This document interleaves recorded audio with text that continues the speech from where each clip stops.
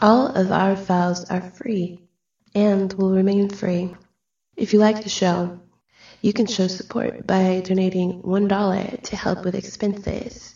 Just use the PayPal link on our website, YouTube channel, or Facebook page.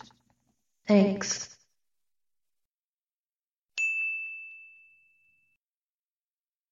Welcome back to part 2. I'm joined by Robert Bonomo today, and we're deep diving into crypto. Now, right before the break, Robert, you tried to convince me about the multiverse and all that stuff. I mean, it's so much written about it, many claims, and you know they get stuff wrong in predictions. But let's try this from a simpler approach. Okay. Start by explaining what non-fungible token NFTs are, because there's a lot of info about that these days. And I had one guest on. I had an art professor on, and he was criticizing it from the perspective that they're creating so-called art. We were criticizing modern contemporary art, and he says it's just a storage for actually to rig the, art has become like a storage value for money, especially whitewashing money. Yeah. So, and the same is true for NFTs now. I don't understand how an NFT can be a piece of art. It seems like hilarious, the whole concept, but somehow people are investing in this, and because of that, I'm assuming it gets some value. Because when people decide something has a value, it has a value. Well, let me ask you a question. But even less so, but it doesn't function like a currency like Bitcoin does. Yeah. So it's even less, how should I say? We can agree. Well, it's not a currency. No, it's not a currency. So it really has no value. So what's going on here? It has no value. Why does it? Yeah, did you see the spoof that South Park did on NFTs? No, I didn't. It's these COVID shows. They have like a 3-part series about COVID. Okay. So in part 3, it's all about NFTs. It's in the future, Butters has become an NFT salesman. Oh. You should check it out. Yeah. So do we have to go define it and all that, or you think your user? No. We should define it? Yes. Presume the lowest common denominator and take it from there. Yeah. So so what does fungible mean? It's important, that word, fungible, right? Yeah. So think of fungible as a pennies. Pennies are fungible. It doesn't matter which penny you have. They're all exactly the same, right? Mm-hmm. Of course, coin collectors might say, well, there are certain coins, right? But just think of coins. Like oil is fungible. When you buy oil, barrels of oil, you don't say this barrel is worth more than this. It's all the same. Mm-hmm. Non-fungible means they're all different. It's absolutely unique. So think of fungible as saying non-fungible as meaning unique tokens, right? Mm-hmm. So what are NFTs? I like to think of it as a way of transferring intellectual property. So think of a photograph. Do you know the famous photograph of the girl in Afghanistan, that beautiful, she's like 12 with the blue eyes? Yeah. That picture has no value, right? If I print it and go out in the street and sell it, someone might give me, I don't know, 10 cents for it, maybe. Mm-hmm. But if I have the original, what do they call the negative of that picture? Signed by the photographer, how much do you think that's worth? Right. Much more. Yeah, I mean, probably like I would say probably hundreds of thousands, maybe millions of dollars, right? At an auction, maybe, yeah. Mm. That's the non-fungible token, is the original negative of that picture that is authenticated on a blockchain. So a blockchain authenticates it as the original. Yeah, but this is where you see the con man's dream, right? Anyone can create a so-called non-fungible token. Yeah, anyone can. It's just bullshit, man. It's smokes and mirrors. Why is it smoke and mirrors? Because it doesn't represent anything else than what is artificially projected onto it. Who's your favorite painter? Several, but let's say... no, but give me a... Let's say Hieronymus Bosch. He's not number one, but he's a good one. Is there any... Now, with modern copying techniques, I could create a Hieronymus Bosch that the world's art expert could not distinguish between the original. That's true. That can be done. Yeah. I've seen it with Vermeers, where art historians cannot distinguish between the copy and the original. Can I also create an original painting that is in the style of, let's say, Van Gogh, so that, I mean, if they can make copies that good, couldn't they create something new too? That seems it comes from him? Have you seen they did that with Bach with artificial intelligence? Wow. And they created music that art Exactly. historians said we found this new music of Bach. Here it is. Yeah. Yes, it's Bach, and it was made by AI. Wow. But anyway, that's a different point. But Wow. so if I make a copy of that Hieronymus Bosch, is there any value to the original? Yeah, there is.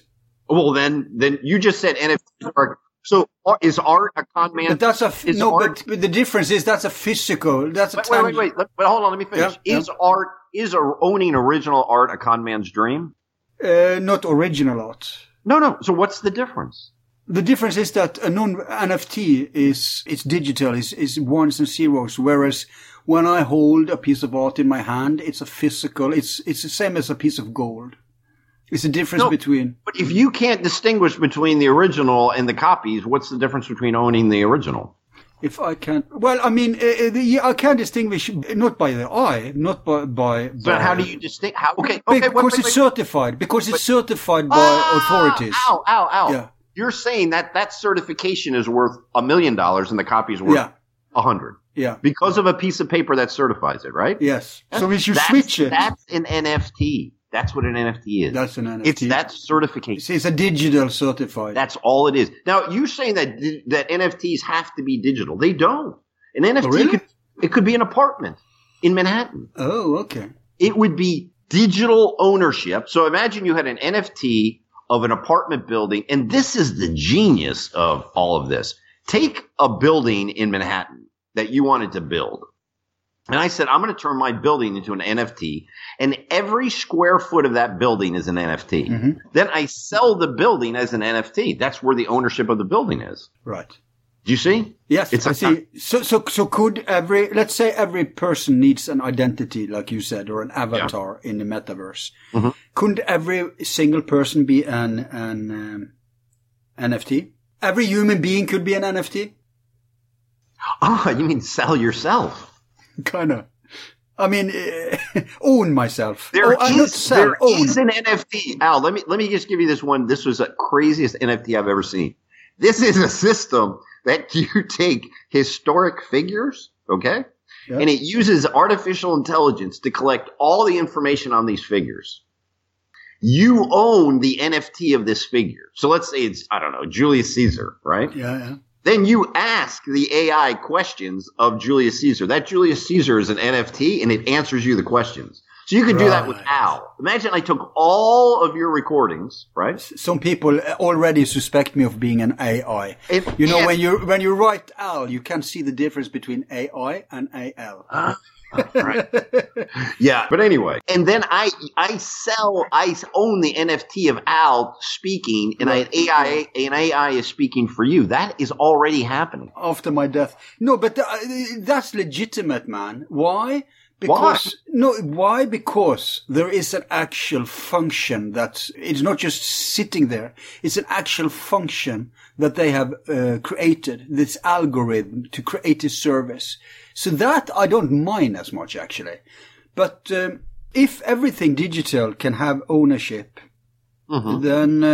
then I suppose every digital persona would be an NFT or could become an NFT. Yeah, I don't see why that's crazy at all. Slavery is the most profitable economy in the old world, right? Yeah. And that's about owning people. Why couldn't the same be true digitally? And let me put it another way, and this is interesting. Is there anything you own purely for status? Or for affection? Yeah. No. Yeah. I mean, think of it. Non-economical value. Yeah. Yeah. You own things. I'm sure you do. We all have that little quirky thing that we, a Patek Philippe watch or something that we, it just means an enormous amount to us, right? Yeah. We don't own it because it tells the time. No. We own it because of the status, right? Yeah. Sentimental value. In the metaverse, you're going to want status. Right. We're all going to want status. How are you? So if you could go buy a fake Patek, remember in Vietnam, you could buy them for like $100. Yeah. There's a big fucking difference between walking around with a fake Patek and having a real one. And it has nothing to do with the watch. It's just how you feel about it. Yeah. No, it's what true. People have agreed upon. Mm. Exactly. So how do I wear a real Patek in the metaverse? I buy it from Patek. and have an NFT that is connected to, now get this part about the identity. This is where it brings back that in my identity, it shows and Patek validates it through the blockchain that yes, Robert bought a real virtual Patek and it did cost him $1,000. And yes, what he wears is real. Yeah. So yes, some guy can walk around in the metaverse with a Patek, but it doesn't have the NFT of a Patek. You see? Yeah. This is the future of NFTs, dude. Who decides who can certify digital stuff? Because those will be the oligarchs of... That's the blockchain. That's the blockchain. And that's why it's decentralized. So everyone has to agree that, yeah, Bob did buy that Patek, and it's certified on the blockchain that it's a true Patek by the majority. You see what I mean? It goes all back to what we talked about before about, you know, you get it? How can, yes, and trying deliberately to be as stupid as possible because I want everyone to follow us. But how can this new, two questions. Number one, obviously the elites are going to stop this from becoming the new economy. But they can't. How are they going to do it? Well, look at Trudeau.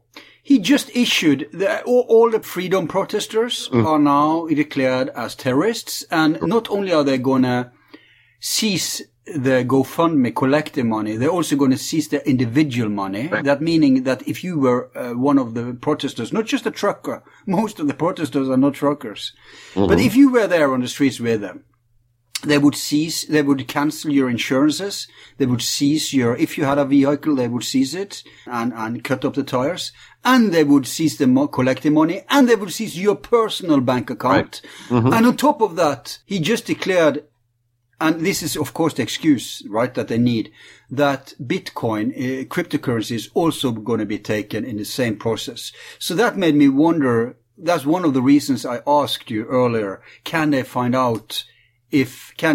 find out who among those people have cryptos? And can they somehow get to that crypto without their key? Okay. Maybe they can say, you have to give us the key or you get 20 years in prison or something. I don't know. That I can see that as a way that they try to use brute force, right? But the network can know, but can somebody go in and I think at this point, without making a transaction from that person's key, you can't know. Do you see what I mean? If that person made a transaction. Yeah, but even if you do it from that, they don't know that person's key. So what does that matter if they know? Then I don't think you can. You can. You have to make a transaction from that key to see to see him on the ledger. No, I don't think but you need to ask a tech person that question. But I heard someone say that you can trace the IP addresses at least.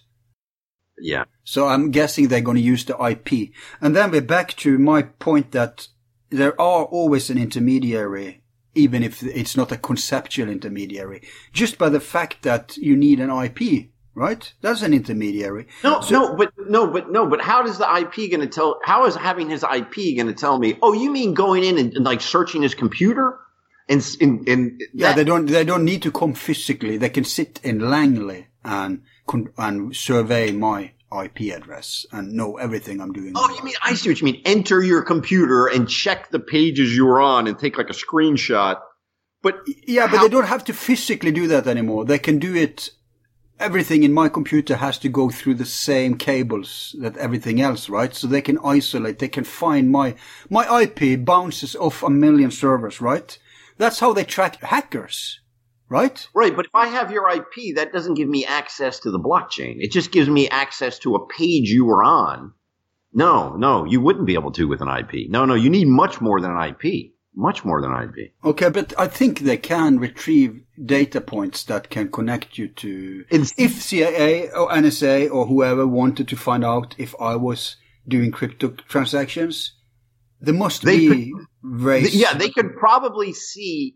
not from the blockchain, but from images that were from like from your wallet. From my end. Images from your wallet. From my end. From your wallet, they would be able, maybe.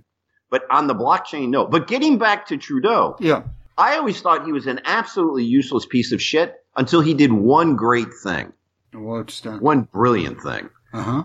He gave something to the world that we owe him a lot. And that's what blackface? what he just did. Nothing is going to help this whole blockchain revolution more than what this jackass just did. Because now people are going to say, wait a second. Do I really want the government to control all of my accounts? Because remember, the feds aren't going to give up easy. What they're going to say is they're going to create their own crypto digital currencies, and they're going to give you accounts at the central bank, and they will control, and they'll give you a UBI. So we'll give you your $2,000 a month, and you owe yourself to them. That's the Trudeau world. And that sounded really good. When they sell that to you, hey, sit home, you play around on porn and Facebook, and we give you a little money.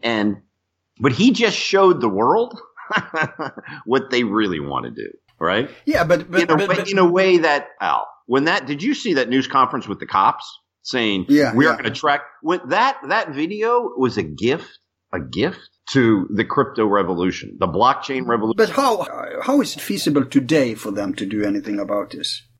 You mean wait? In the current financial system? Today they are saying we are seizing your bank accounts and your cryptos.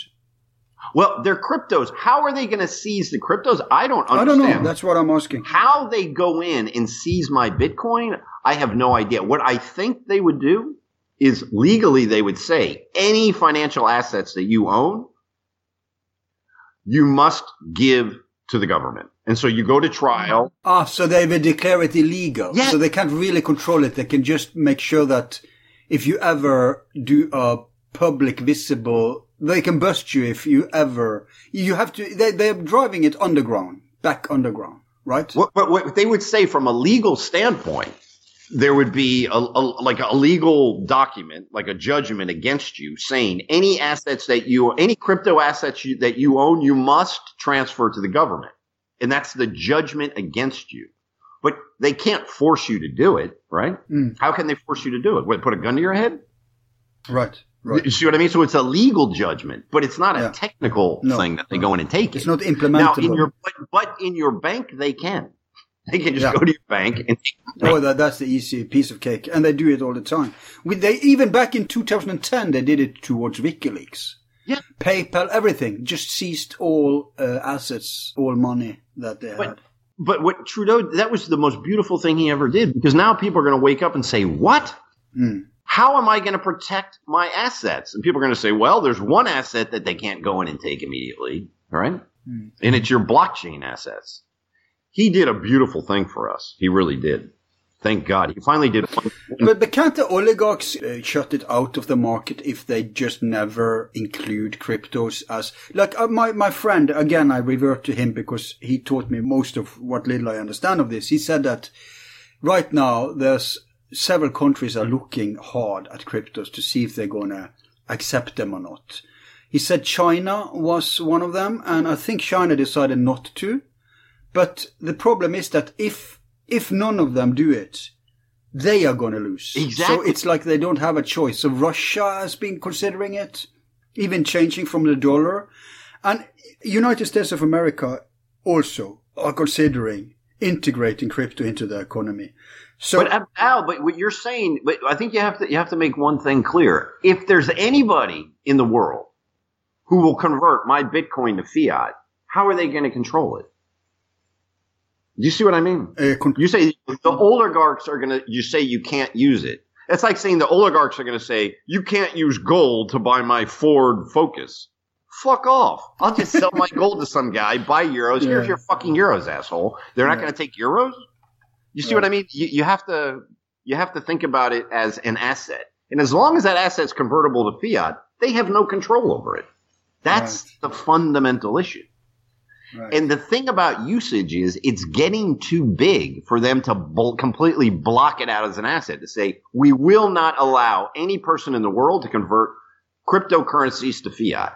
I think that train left the station. Oh, I hope you're right. My friend also said that the reason, I mean, they hate it, but it's a perfect situation for us, the commoner, because on the one hand, they hate it because they know it will make their economy invalidated. It will erode the value of their own economy. It's the same as we saw with the new media and the old media. It's the newspapers and television.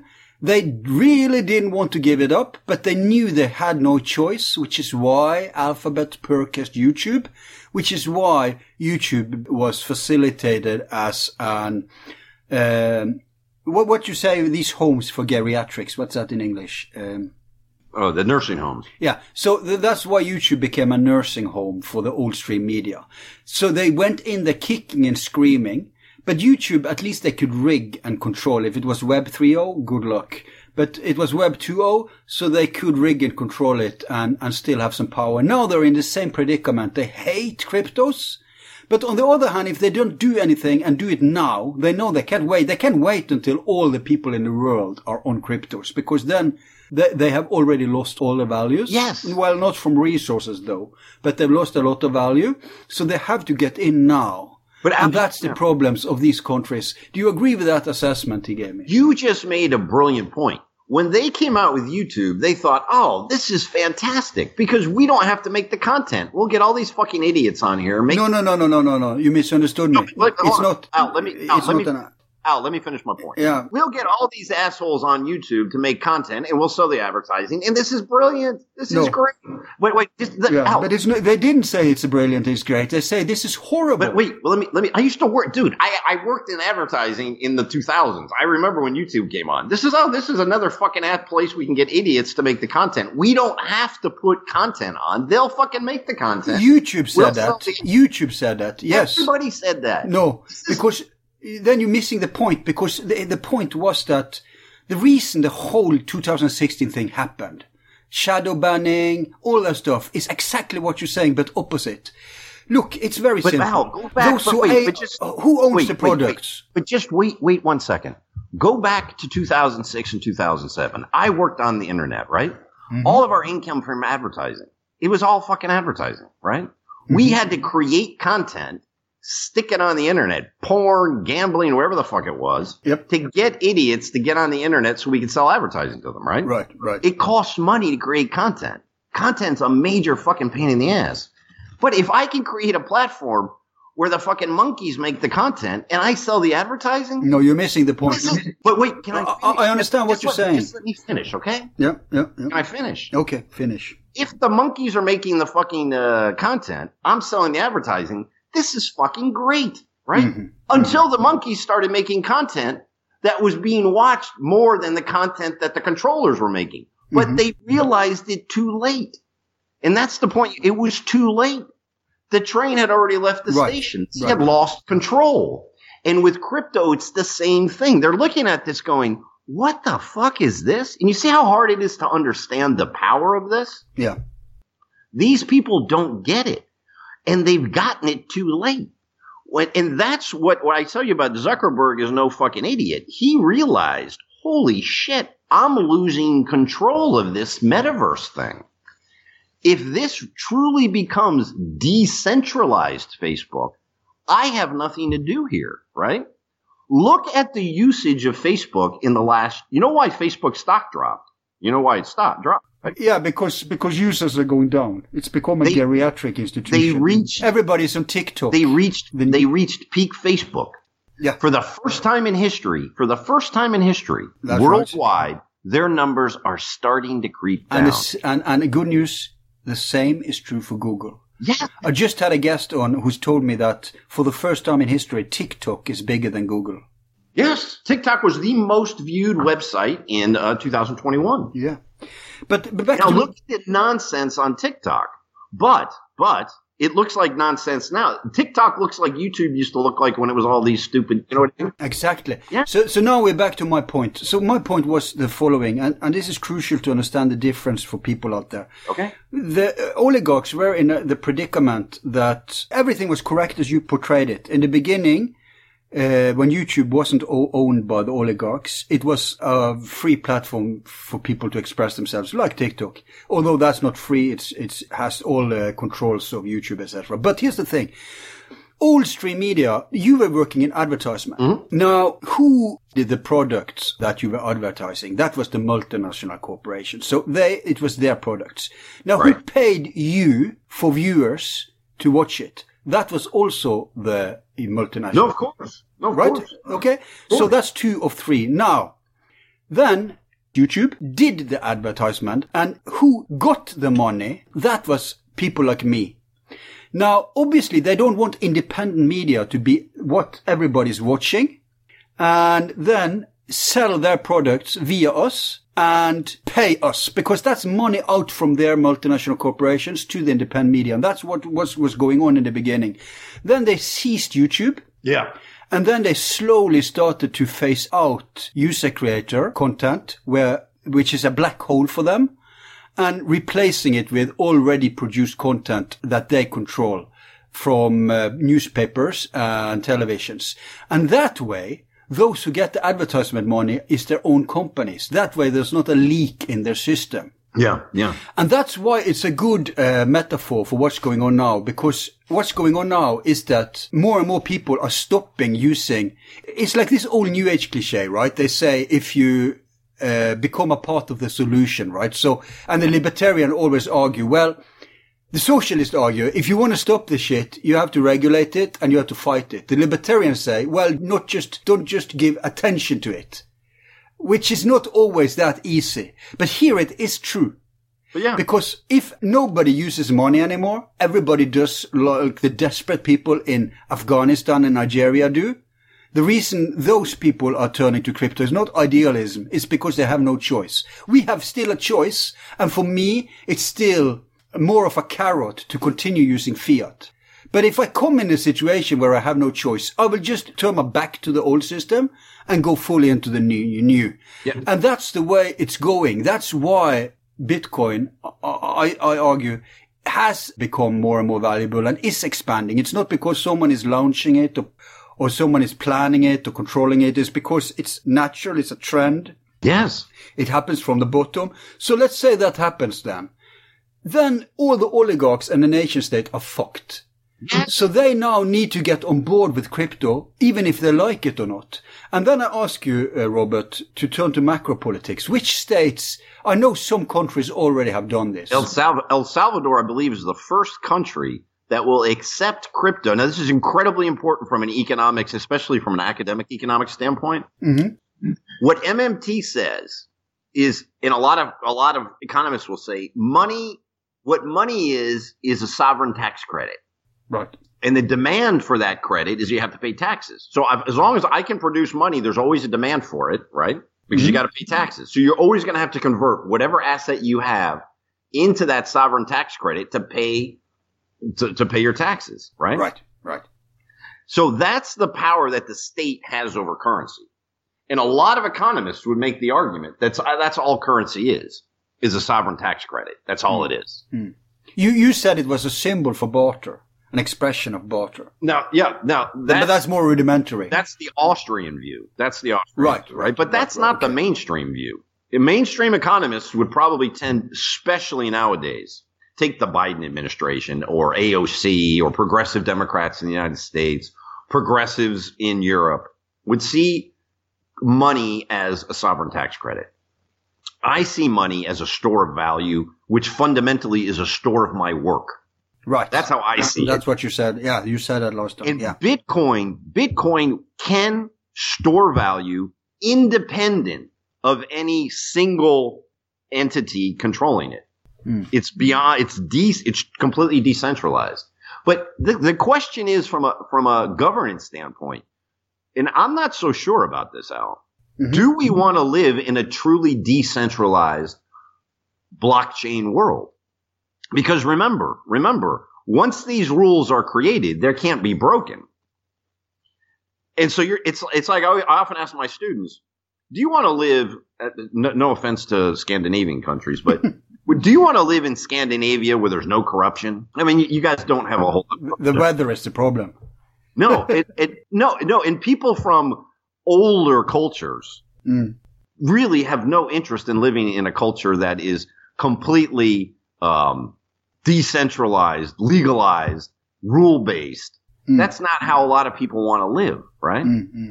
They want to live in a high context culture where, yeah, if I go to the hospital and my cousin is the director, I don't have to wait in line, right? They want to live in a world where that means something. That relationship means something.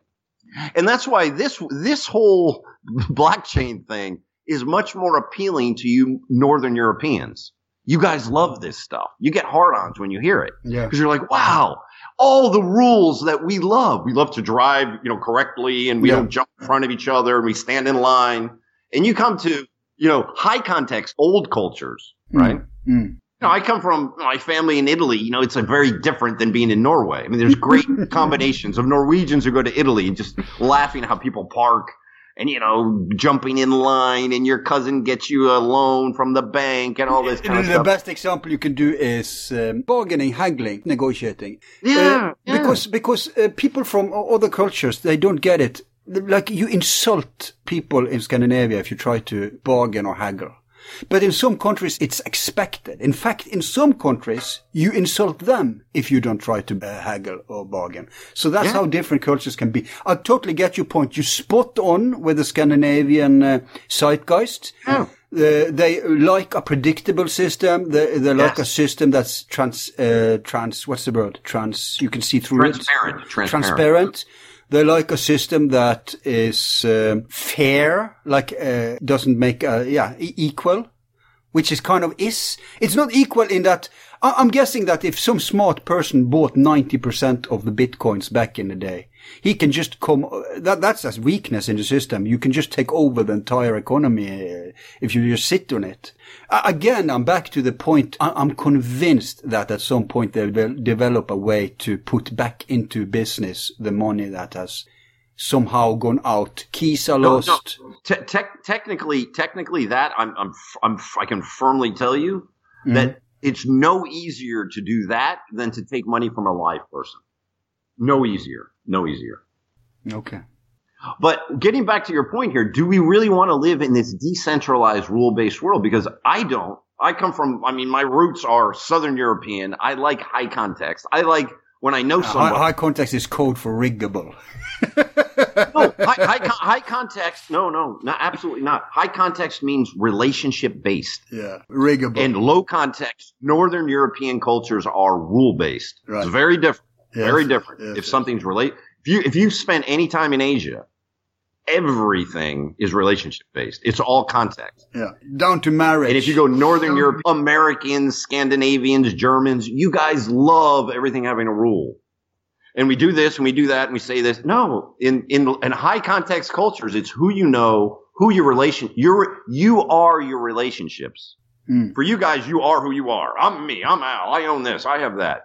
High context culture. No. Here it doesn't matter who you are. That's the point. But it doesn't matter who you are because you are who you are. In high context cultures, we are our relationships. That's all we are. We don't exist. Who you are is everything. In those exactly. It's very different. And here it doesn't matter. And I personally, my personality, my background, my ethnicity is high context. It's all about relationships. Right. That's what I like. Yep. And the blockchain world is. You guys are going to run the world. It's the Scandinavian. Yeah, but you can say as a counter to that, we're just talking economy. Yeah. The rest of the world can continue, culturally. Well, not really, because everything is going to be done on the.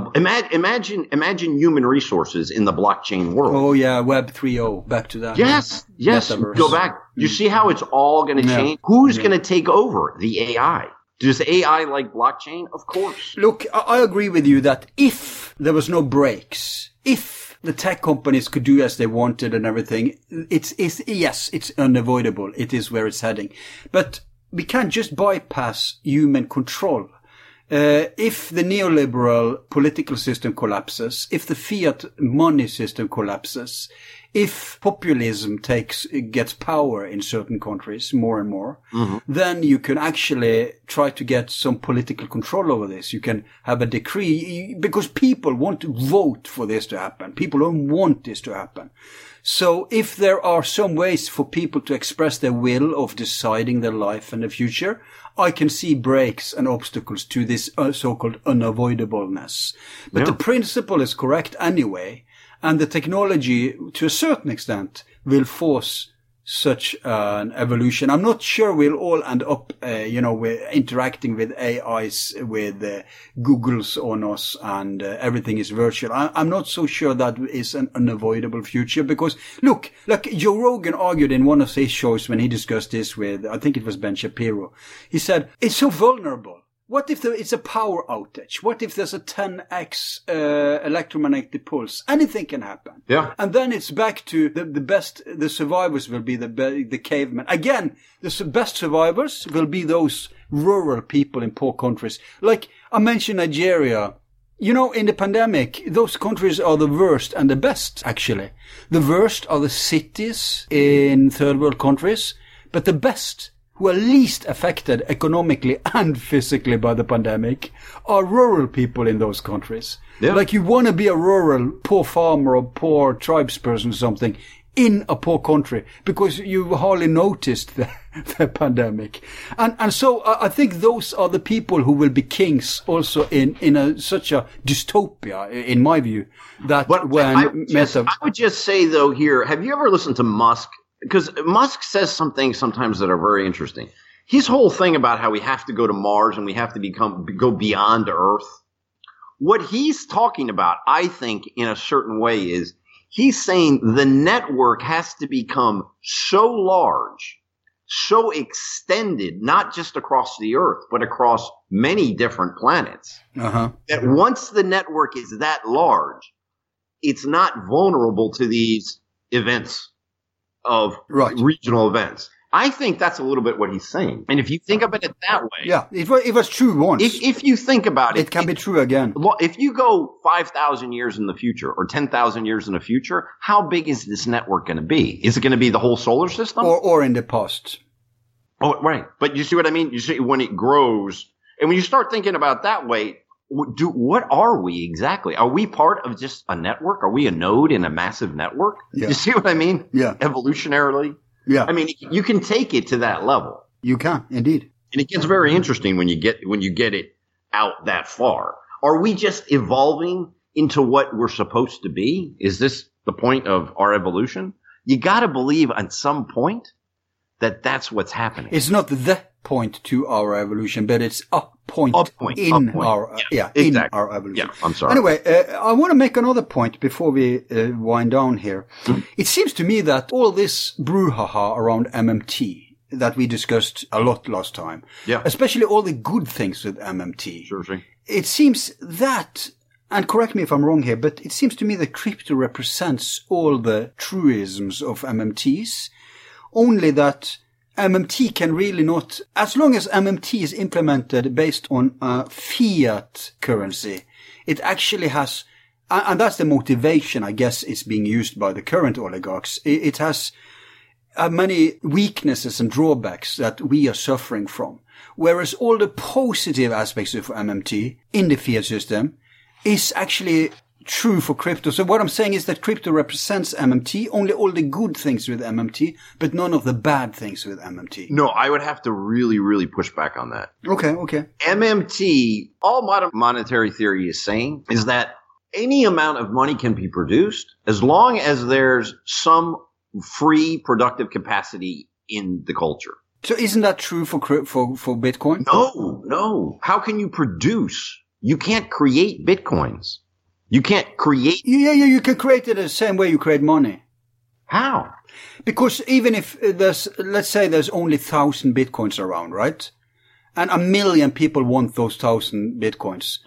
Then, it's like 1 Bitcoin then suddenly has the value of 10 Bitcoins. So it expands in the micro world. That's why it's a pyramid. Wait, you're talking about, but you're confusing divisibility. Yes.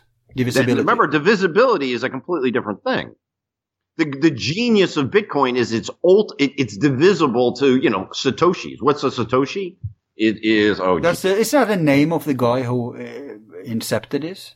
Right, but a Satoshi is, hold on, because I always get this confused. A Satoshi is how many Bitcoins? It's one, hold on. Oh, it's a term for a value of Bitcoins? Right, it's, oh God. Okay, so it's, that's 1/10 millionth of a Bitcoin is a Satoshi. Okay. Okay. So that's all it is. So when we talk about divisibility, this doesn't mean you can give it to people. Who's going to give you the Bitcoin, right? Someone's got to give it to you. Who's going to give it to you? It's an asset. What do you mean? I don't understand. What do you mean? You can't just take a Bitcoin. You can't say, okay, I have one Bitcoin, which is worth $30,000, right? Yeah. You want to divide that into Satoshis? So it's like, it's 10 million, right? So I can divide it into that. My Bitcoin can become 10 million Satoshis. That's what a Satoshi is, right? Okay. Well, who's going to give you the Bitcoin? Well, that happens automatically in the system. What do you mean? Someone's just going to say, you can have one? Well, I transfer it from my wallet to yours. Okay, but you're giving me the Bitcoin. Okay, great. Thank you. You're welcome. But someone's got to give it to you, right? You can't just create it. Well, you're going to buy it when you enter. Exactly. I don't understand. What's the difference between MMT and Bitcoins? When I say it has the good aspects of MMT, how is that not true? Where is the difference? You're very good at pointing out these specifics. Right. So in modern monetary theory, right, they say that money isn't a hard asset. It's not a commodity. And that's true for Bitcoin. Right. But modern monetary theory says money is a sovereign tax credit, and the government can produce as much sovereign tax credits as there's free productive capacity in the economy. So running the United States, we could give everybody $1,000 a month because there's so many trillions of dollars of free capacity in the world. Fields that aren't being plowed, trees that aren't being cut down, factories that aren't running at full capacity. We can give everybody a job and give them money. If Bitcoin maximalists, the maximalist Bitcoin guys, are hardcore libertarians, you only get what you earn. You own your work. You see the difference? I own my work and nobody can devalue my work. I think what's needed here to understand, if Marx was present now, right, how would he explain, because he's good at explaining how the capital works. We understand it for the old currency. Sure. How would he explain it in terms of Bitcoin? If Bitcoin now, all currency tomorrow were closed down and only Bitcoins were operated. Wouldn't the old maxims that he analyzed for the world, like, for example, the means of production, my work, my value is how much energy I put into something. Right. Why is that different if we just use Bitcoin instead of dollars? I don't understand.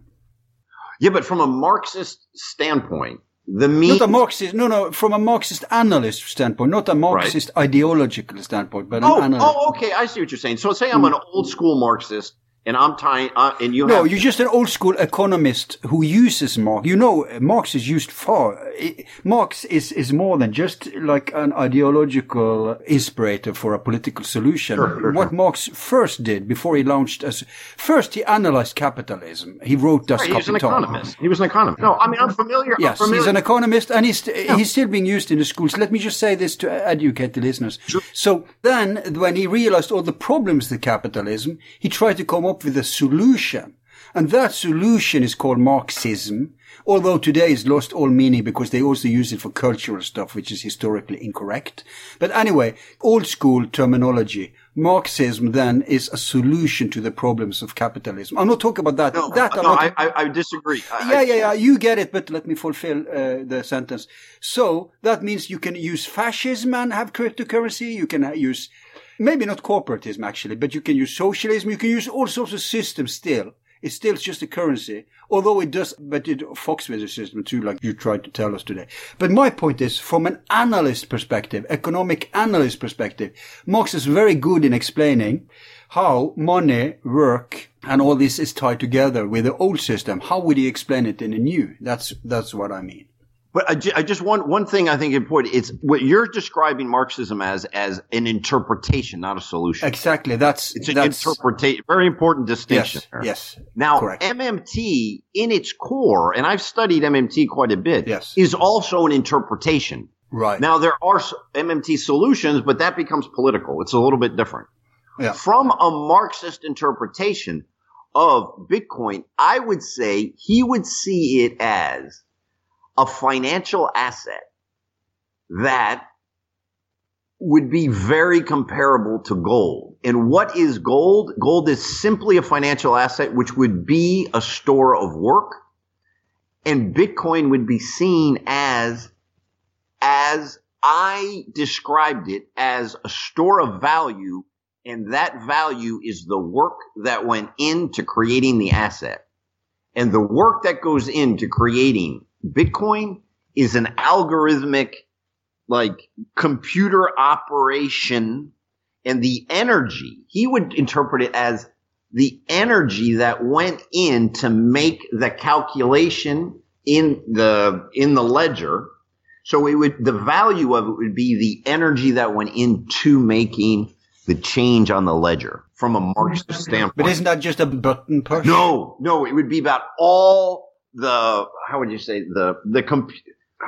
because remember, the computer has to make these calculations. Imagine an Excel sheet. All those calculations in the Excel sheet, that physical process, imagine if it was done manually. And you had a million dudes had to change the date and the time and the calculation. All of that work, that's what he would see as a Bitcoin. From that, it would be sexy. It would be sexy to become. It would be sexy again to become an accountant and an auditor. But Marx still pointed out that the value of your work, surplus capitalism, right? That's sucking out surplus value from other people. Yes, that's me finding ways whether, like in the current system, I rig it. I exploit and rig and manipulate the current system to extract your surplus value. Right. In a socialist system, you remove just the component of me rigging, and in a socialist system, it's meritocracy, ideally, right? In practice, it's often corruption and even a worse dictatorship. But the idea of a socialist system, not a social democratic system, because that's preserving the capitalism, just using it a little more, I guess, a little more justice or a little more fair, maybe. But in a classical one, then socialist one, then you would still extract surplus value of people, but it would be merit-based. But the same is the point of the libertarians. They say, look, we believe in ultimate meritocracy. In other words, the state is not collectively coming in and saying that we should force some things to be useful and therefore, be spent on the collective. But it's basically every man for himself or every organization for himself. Their weakness is that they don't rein in the big corporation. The socialists' weakness is that they don't rein in the big state. Yeah. So the socialists agree about the fear of huge corporations, but they're blind for the problem with the state. And the libertarians are blind often for the big corporations, but they can see the problem with the state. But as I understand it, you could say that MMT could work also with even Marxism. All sorts of political solutions could be used with cryptos instead of fiat money. See, I think that's where this conversation, I think this is where we ultimately had to wind up. Because I would say that if you go into the crypto world, you're going to find the Bitcoin maximalists, right? Yeah.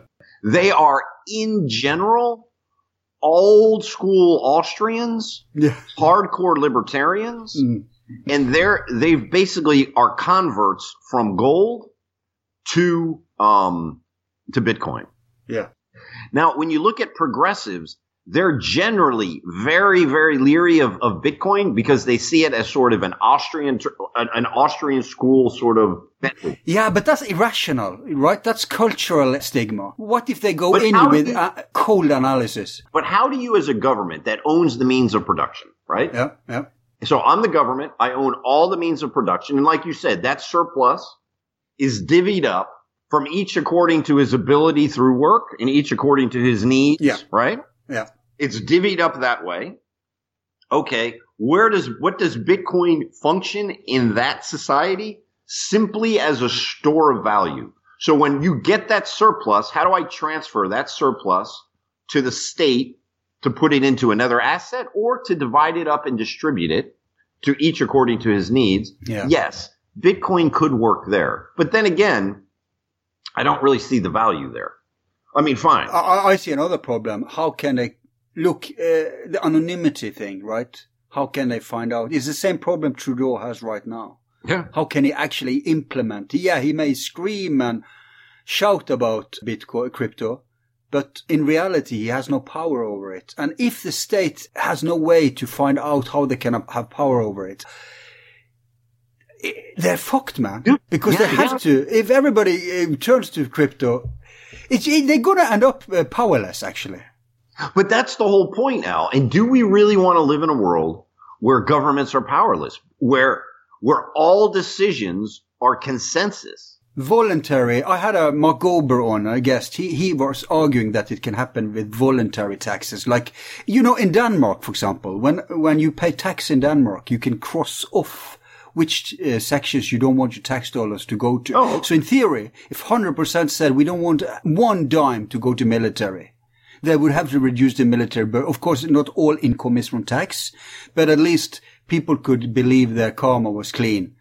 Now, in reality, there's always going to be idiots, right? So you never go, and that's why I think they implement this seeming democracy over taxes, because they know that when you sum up the whole population, there will be a certain amount of distribution of where money, it's not like 100% goes to healthcare, right? Okay. So there will always be, and then they can compensate to adjust, tweak around the edges with state income from other resources. Yes. And that's what I guess will be the solution if Bitcoin was implemented or cryptocurrency in the future, that the state would still have income from other things than taxes. In fact, they would have sales tax, I believe you call it. Yeah. Like a VAT tax. You say VAT tax. We say sales tax. Yeah, but it's the same thing. That's right. Value added. So, and that's a bigger tax than personal income. So I don't see the big problem that personal income tax would be removed, because you can still control that by, for example, saying, like a law, you cannot give a salary more than this or that. But you can have, you have a minimum salary. You could also have a maximum salary. And that could be huge, right? So you could still have room for, huge differences, right? So it's not like inherited socialist, because you could say it's allowed to earn $1 million per minute, right? So let's just simplify this a little bit, no? Yeah, but is it true?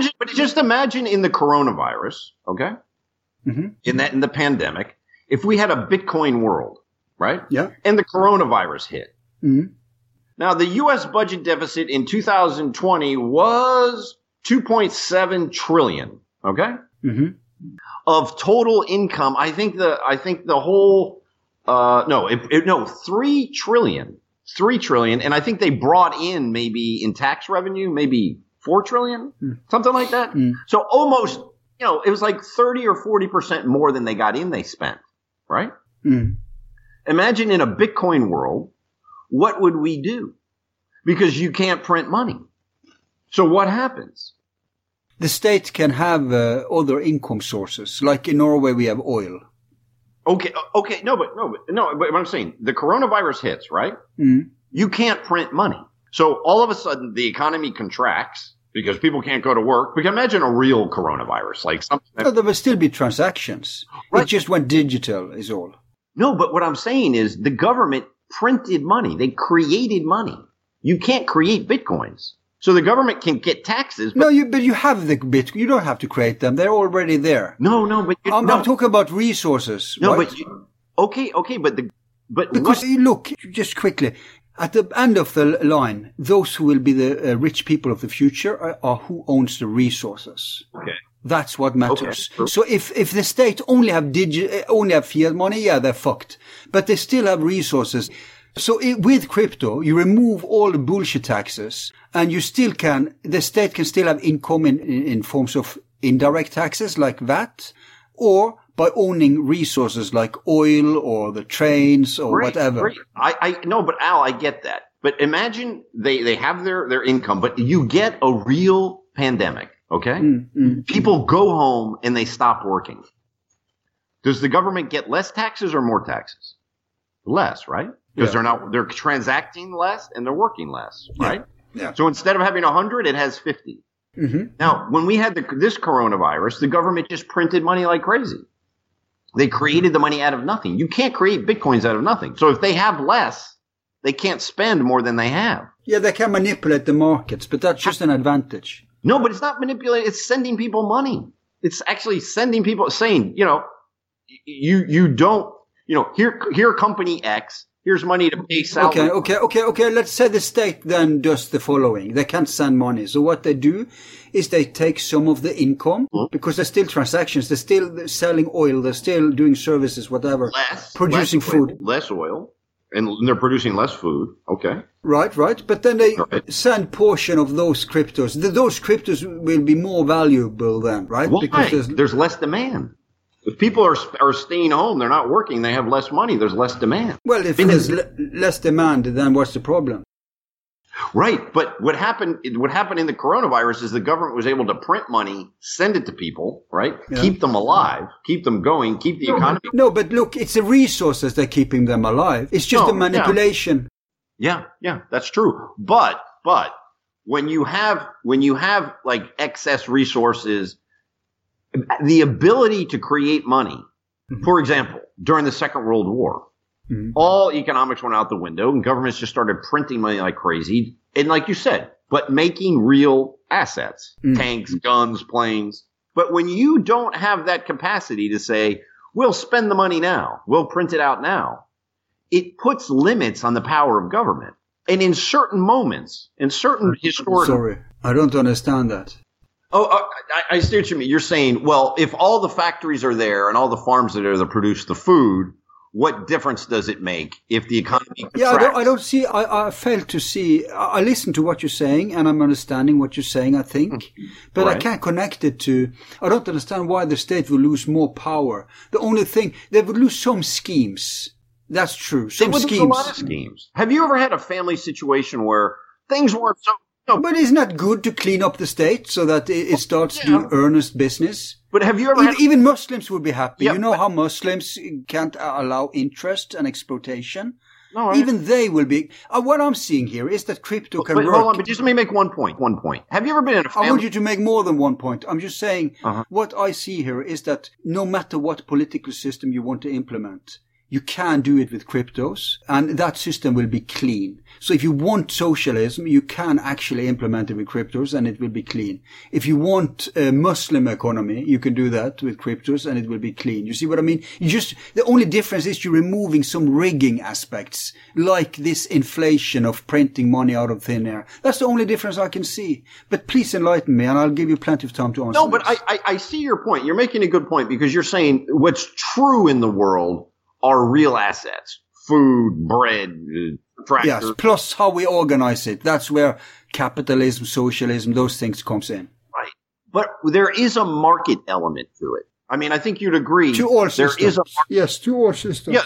No, there's real market. I mean, even in communism, only there's state capitalism, right? Right, but markets serve a purpose, right? Yeah. And these markets serve a purpose by reallocating assets, time, energy quite quickly and incredibly efficiently.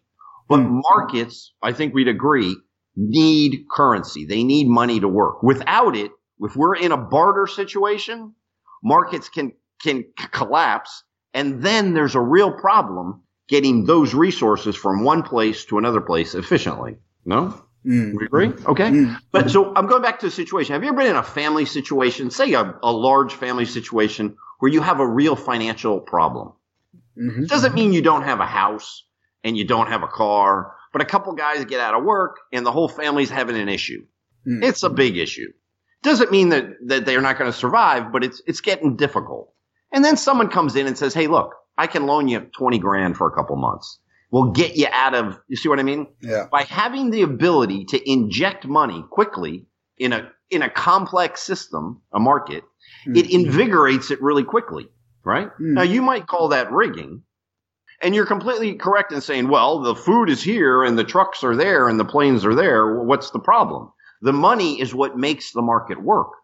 And that the genius of markets and the genius of capitalism is allocation, right? Of time, energy, quickly. If the government doesn't have the ability to print money, it takes away a real powerful tool for them, especially in critical situations, to move things in a direction that we need. You see what I mean? Yeah. But it also, like you said, there's a million schemes to steal too. Yeah. But all I'm saying is in this blockchain future, there are going to be a lot of rules and there's not going to be a lot of schemes. But sometimes it might be necessary in a dire situation. I can see that, but then you can say if it's that dire and special, they can find other means to come up with the same solutions.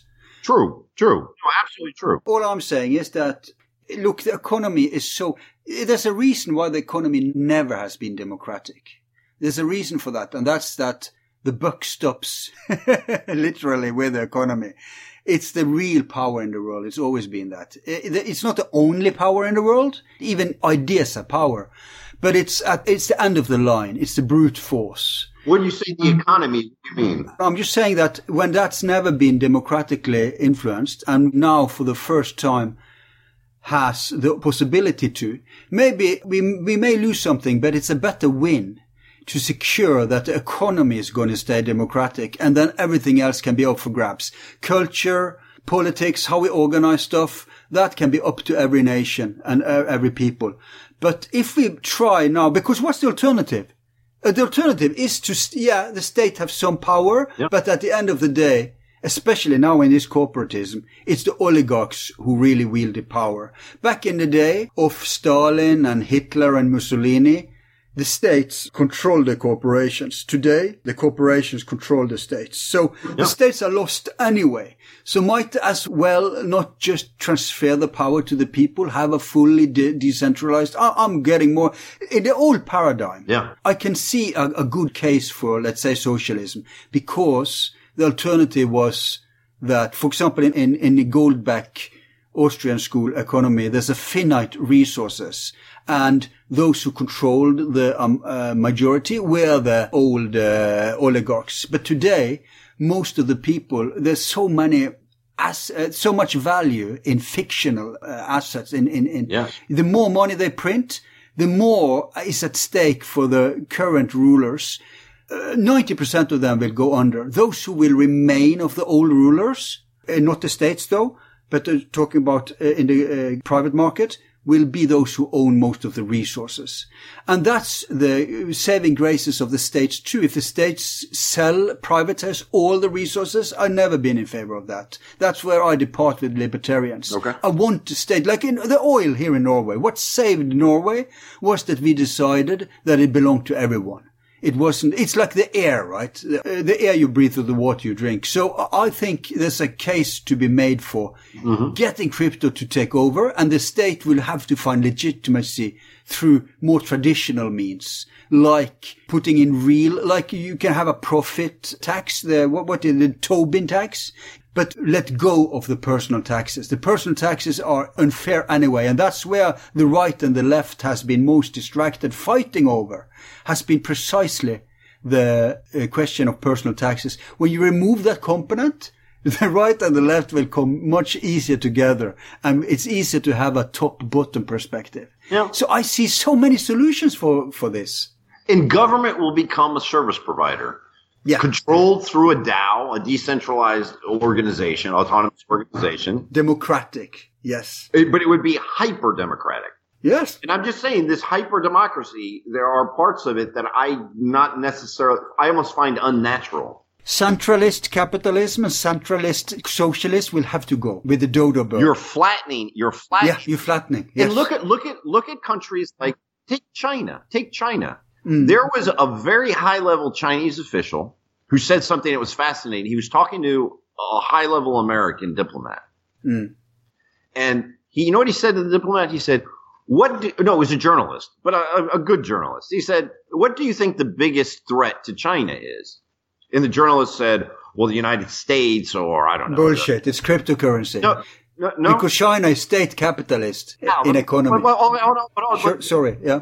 Go on. So he said, what do you think the biggest threat to China is? And the guy said, the United States, the whole bullshit story of that. He said, no, the biggest threat to China are the Chinese tech companies. Right. And what he meant was cryptocurrency, not only cryptocurrency, but blockchain organizations that are completely decentralized. How can you have a CCP with DAOs? It's the antithesis of it. So if the future of technology is this, in culture, is blockchain decentralized, there's no CCP. It disappears. So now you're talking about the organizational aspect of crypto. And that is more important culturally, politically, and economically. Because I explained what the decentralized Facebook would look like. Yeah. There are no more Mark Zuckerbergs with billions of dollars or Jeff Bezos with billions of dollars. No, this money is spread out. But is this, my point is this the nature of human culture? To live in decentralized. Yeah, I think it's the future. We like to say democratic. Yeah. I'm not so sure it is. Okay. Fair enough. I'm making a value judgment here and now, but I'm taking heed for that. I may change, alter my opinion as I get better and more data points. And granted, the technical aspects of what we've discussed today, both of us are unsure of.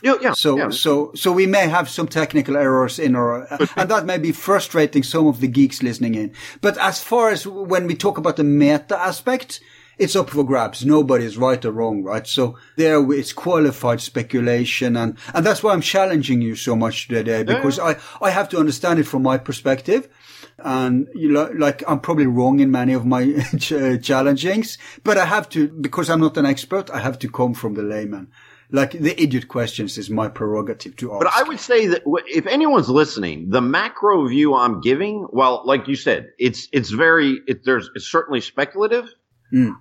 I've seen one revolution and I worked in it.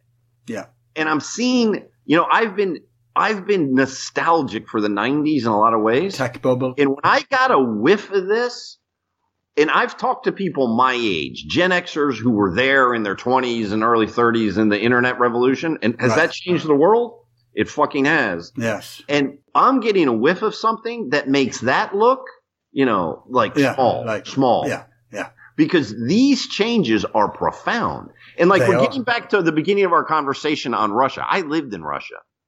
Russia is the antithesis of this. It's hyper centralization of everything, everything, media, money, economics, and you see what they do with. It was under Soviet, but there's a lot of oligarchs. It's not state centralized in Russia. Is that what you're saying? It's that it is state centralized? Yeah, but Al, unless we talked about high context and low context. Mm-hmm. If you want to understand Russia and say, well, where the power is, no, the power is obviously it's a very high context culture, and it's a mix of things. Okay. But basically, it's a detour. But basically, what I'm saying is there are two trends in the world: hyper centralization, China, Russia, and then NATO, the U.S. government. Yeah. Big corporations, big tech. These are all hyper centralized.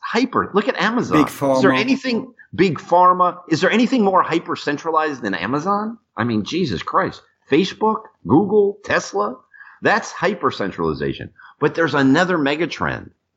And these two are going to clash. And this clash is going to be very, very interesting to see. But isn't who owns the resources the winner of that clash? But you own the resources by rigging the system with fiat money. Right. Leverage gets you if you understand money, how do you get rich? With leverage. With Bitcoin, there's no leverage. Right. I can't take 10 Bitcoins and create 1,000. Yeah, they're going down kicking and screaming. Then buy all the companies in my neighborhood. I can't do that. No. You see?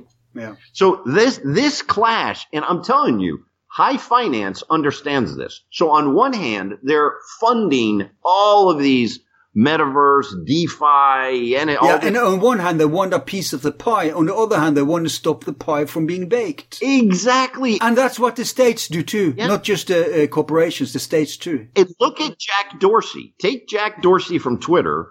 I would recommend anyone go in and listen to what he's saying. Because what he's saying is so bizarre too. This guy comes from Twitter. This is the great Web 2 sort of invention. He's left Twitter and he's a Bitcoin maximalist. So when you look at him, examine what he's saying and you get a whiff of what is going on here. Because he's coming out and saying Web 3 is a venture capital scheme to get control of this world. It's Zuckerberg's metaverse. He's saying, come to this metaverse. It's old school, baby. I'll take care of you, but I'm keeping all the money. You see what I mean? this battle. Yeah, you're just creating an unnecessary intermediary. Yes. That can skim. Exactly. But I see another thing here, and that's the interesting thing is when people on the left and the right both argue for crypto, the convergence point is the bottom thing in the top-bottom equation. Yeah. When the left and the right, like Trump and Clinton, come out against crypto, it's the part of the left and the right that converge in centralism. Yes. I totally agree. I agree. So we need to shift. People who are listening today, they need to understand that not only will life as we know it, organization as we know it, shift 180 degrees. I'm totally behind you, Robert, on that prediction. But it also means that power balance in the world will shift. So people need to understand that they can contribute.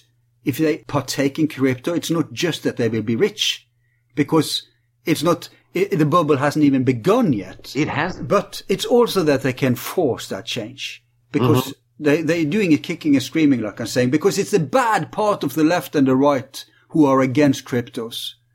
And that tells me which side I should be on, even if I didn't understand it. If you're a progressive, say a European, American, developed world progressive, Bitcoin is going to scare the shit out of you, because all of the tools of your trade, even if even the people on the left, on the progressive left, who want positive change, Bitcoin is an obstacle for them. It terrifies them. Yeah, but it terrifies Bill Gates and George Soros and the Koch brothers too. Yeah, more. Sure. Yeah, that's true. Terrifies them. Klaus Schwab, they lose so much power. But I say to the classical statists out there, don't worry, because the state will have to find, first off, the state has many, many more tools in their books than the private oligarchs have. It's worse for the corporatists. Corporatism, which is a cancer on this world, and I'm going to have shows about it, it's high time, will die from this thing. But states will survive very well. They just have to come up with better and more fair tax systems that both the left and the right can agree about.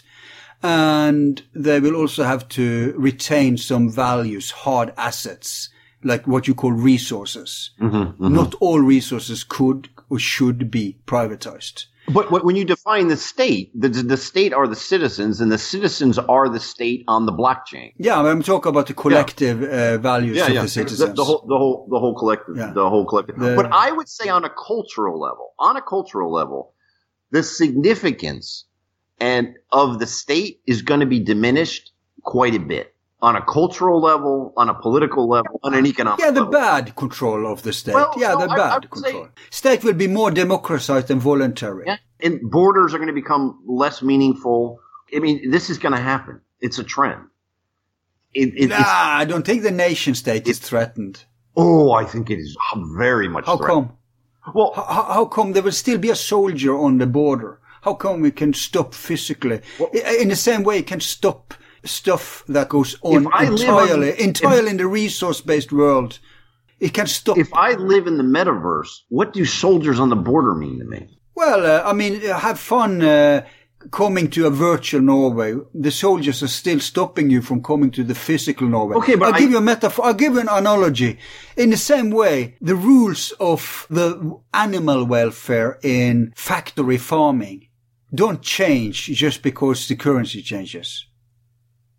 Okay, but this is still a state decision thing, right? Yeah. So the nation state can survive this, is what I'm saying. But much diminished significance. But not the trade aspect of it. Nobody can stop me from ordering something from America. Well, maybe the postal service or something. Like, it has to be physical stops. Everything is physical. The state still has that control, as I see it. But what is physical is going to be less and less meaningful. If you're working, socializing, if you're buying your status on the metaverse. We still need farmers. I mean, I'm not saying it's going to go to zero, but its significance in people's lives is going to be less. We still need nurses. I mean, we're not talking about extreme. I'm just saying, as we begin to live more in a metaverse, beyond borders, beyond sovereign states, a new economy will come there too. Yeah. Of course. Think of all the physical assets that we use, productive capacity, just for status. But I don't think the state should involve themselves in that. Let that thing let that thing be like what it is. It's a fictional bubble. It's a cultural space. Yes. It's an imagined space. Let it be a playground. It's just the day the state goes into that territory is the day we're lifting it up to seriousness. Better off avoid it. But what I'm saying is what makes up a state in the metaverse is not going to be what makes up the nation state in the physical world. Right. Those DAOs are going to be organized around people with similar ideas. Yeah. Similar or corporations maybe. Yes. Or brand marks, ideology. Right. And it's all going to change. Yep. This change, and I know people say, well, the real world. No, I mean, you just follow the trends.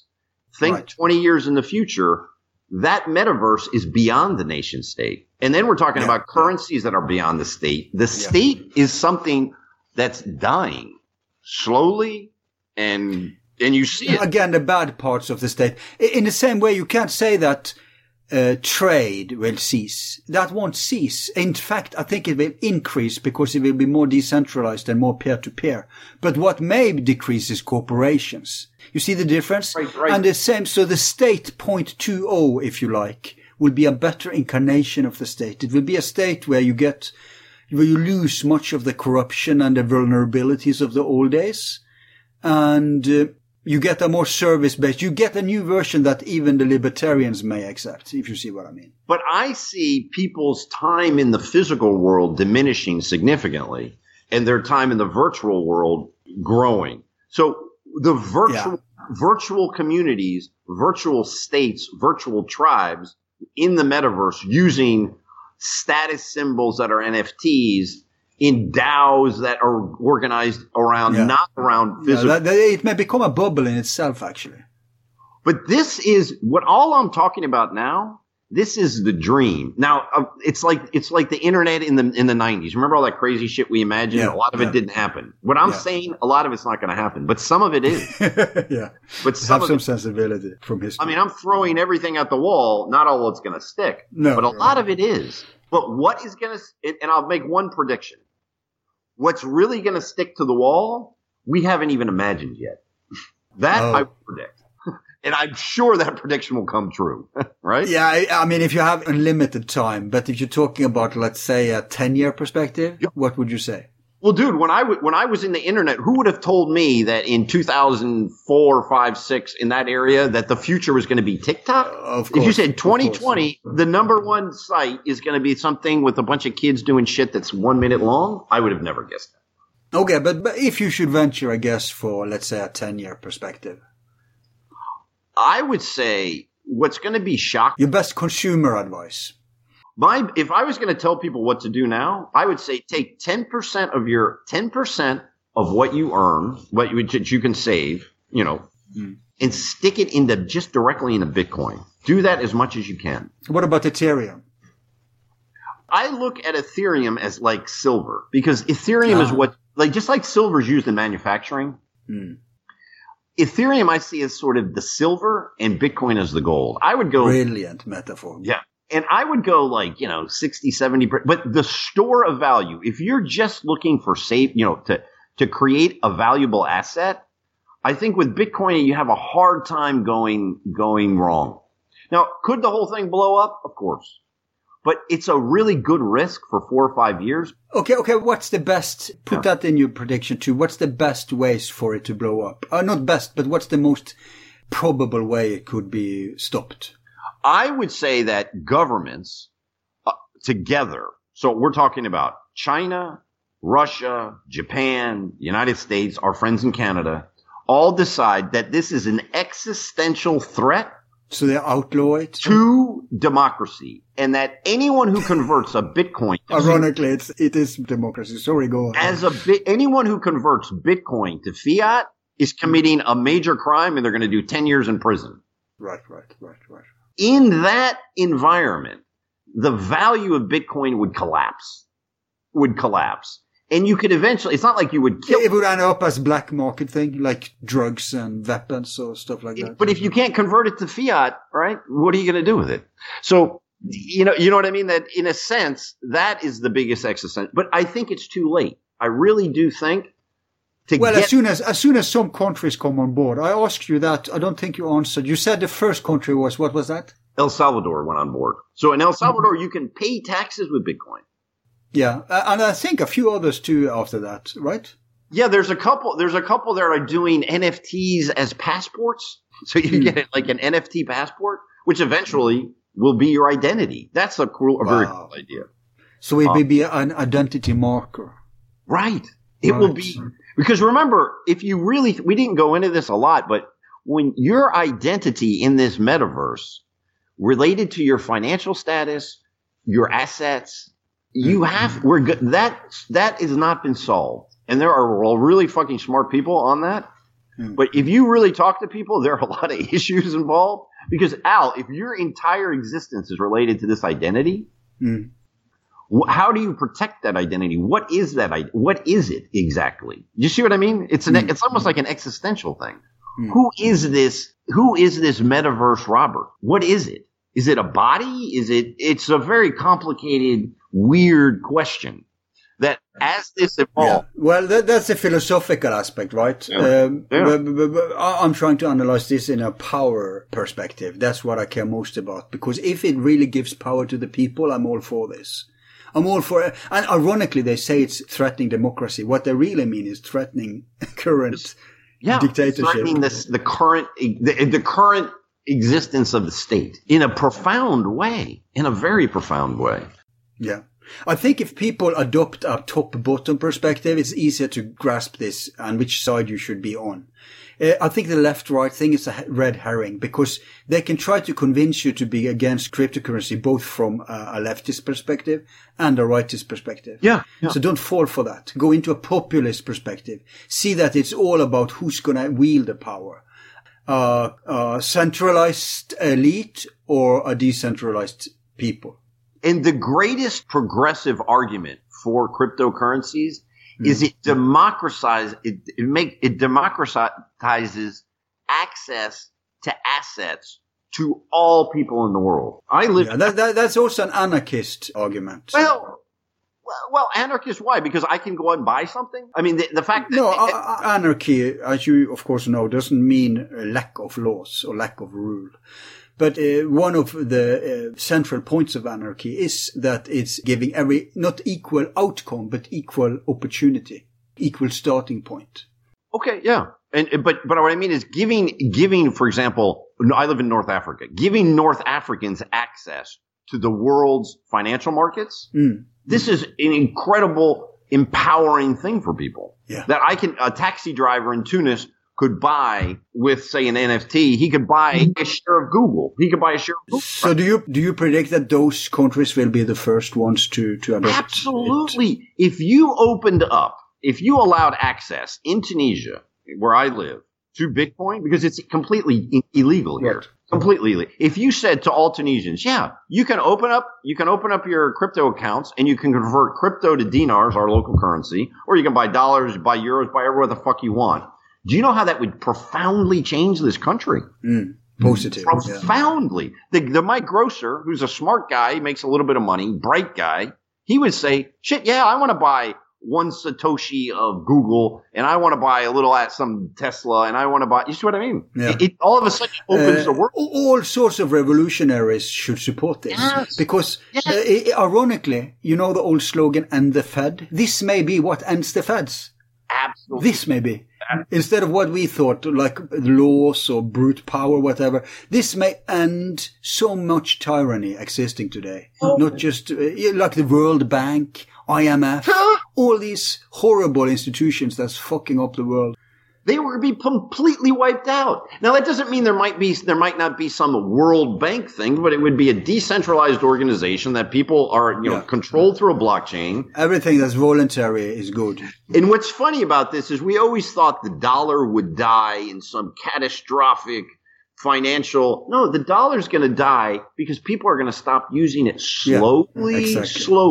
It's going to, all of a sudden, the day the dollar dies is when you look at a on new. It's going to end up, the only value is going to be a collector's value. Collectible. And when people say, oh, did you see the new iPhone? It costs, so many, a quarter of a Bitcoin. You know what I mean? When you start valuing things in that, that's the day the dollar's gone, right? Right.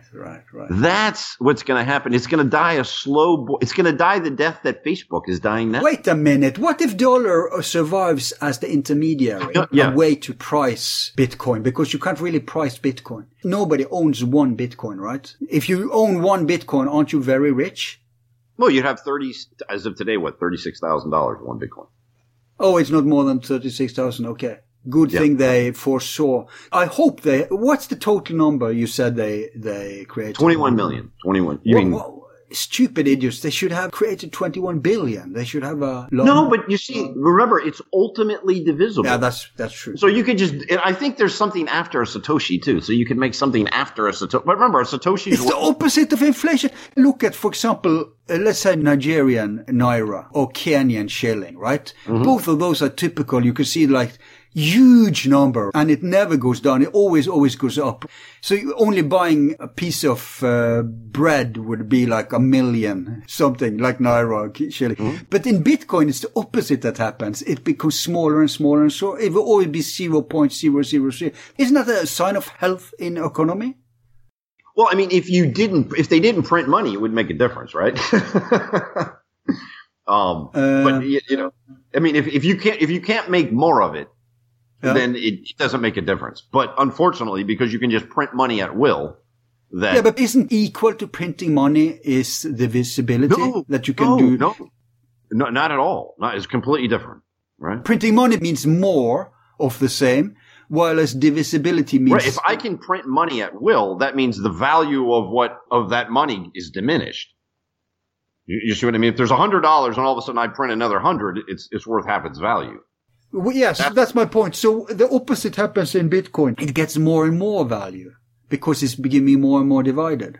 The bigger the network. So as more and more people use it, yes, the value will go up. And that's the opportunity. Which is why it becomes 0.000. If everybody stopped using it, it will be back to 10 Bitcoins or 33 million or however you said.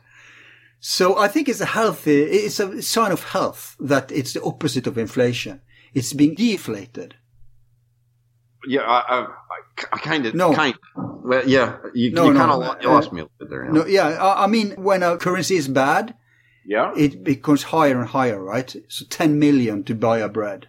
Right, because they're just printing more. But in Bitcoin, it's 0.00. It's the opposite that happens. You see what I mean? Yeah. It's not a sign of health. But remember, the divisibility is just because you can just make smaller parts of it. It's like instead of pennies, hundreds of pennies or thousands of pennies. Yeah, so that's the opposite of what happens in an unhealthy currency, like say naira. Oh yeah, in a sense. Yeah, kind of in a sense. Yeah. Yeah. So talking about inflation and Bitcoin, let's focus on Bitcoin here because Bitcoin, remember, has a limited number of Bitcoins that can be created, which is 21 million. Right. I believe there are about 2 million left.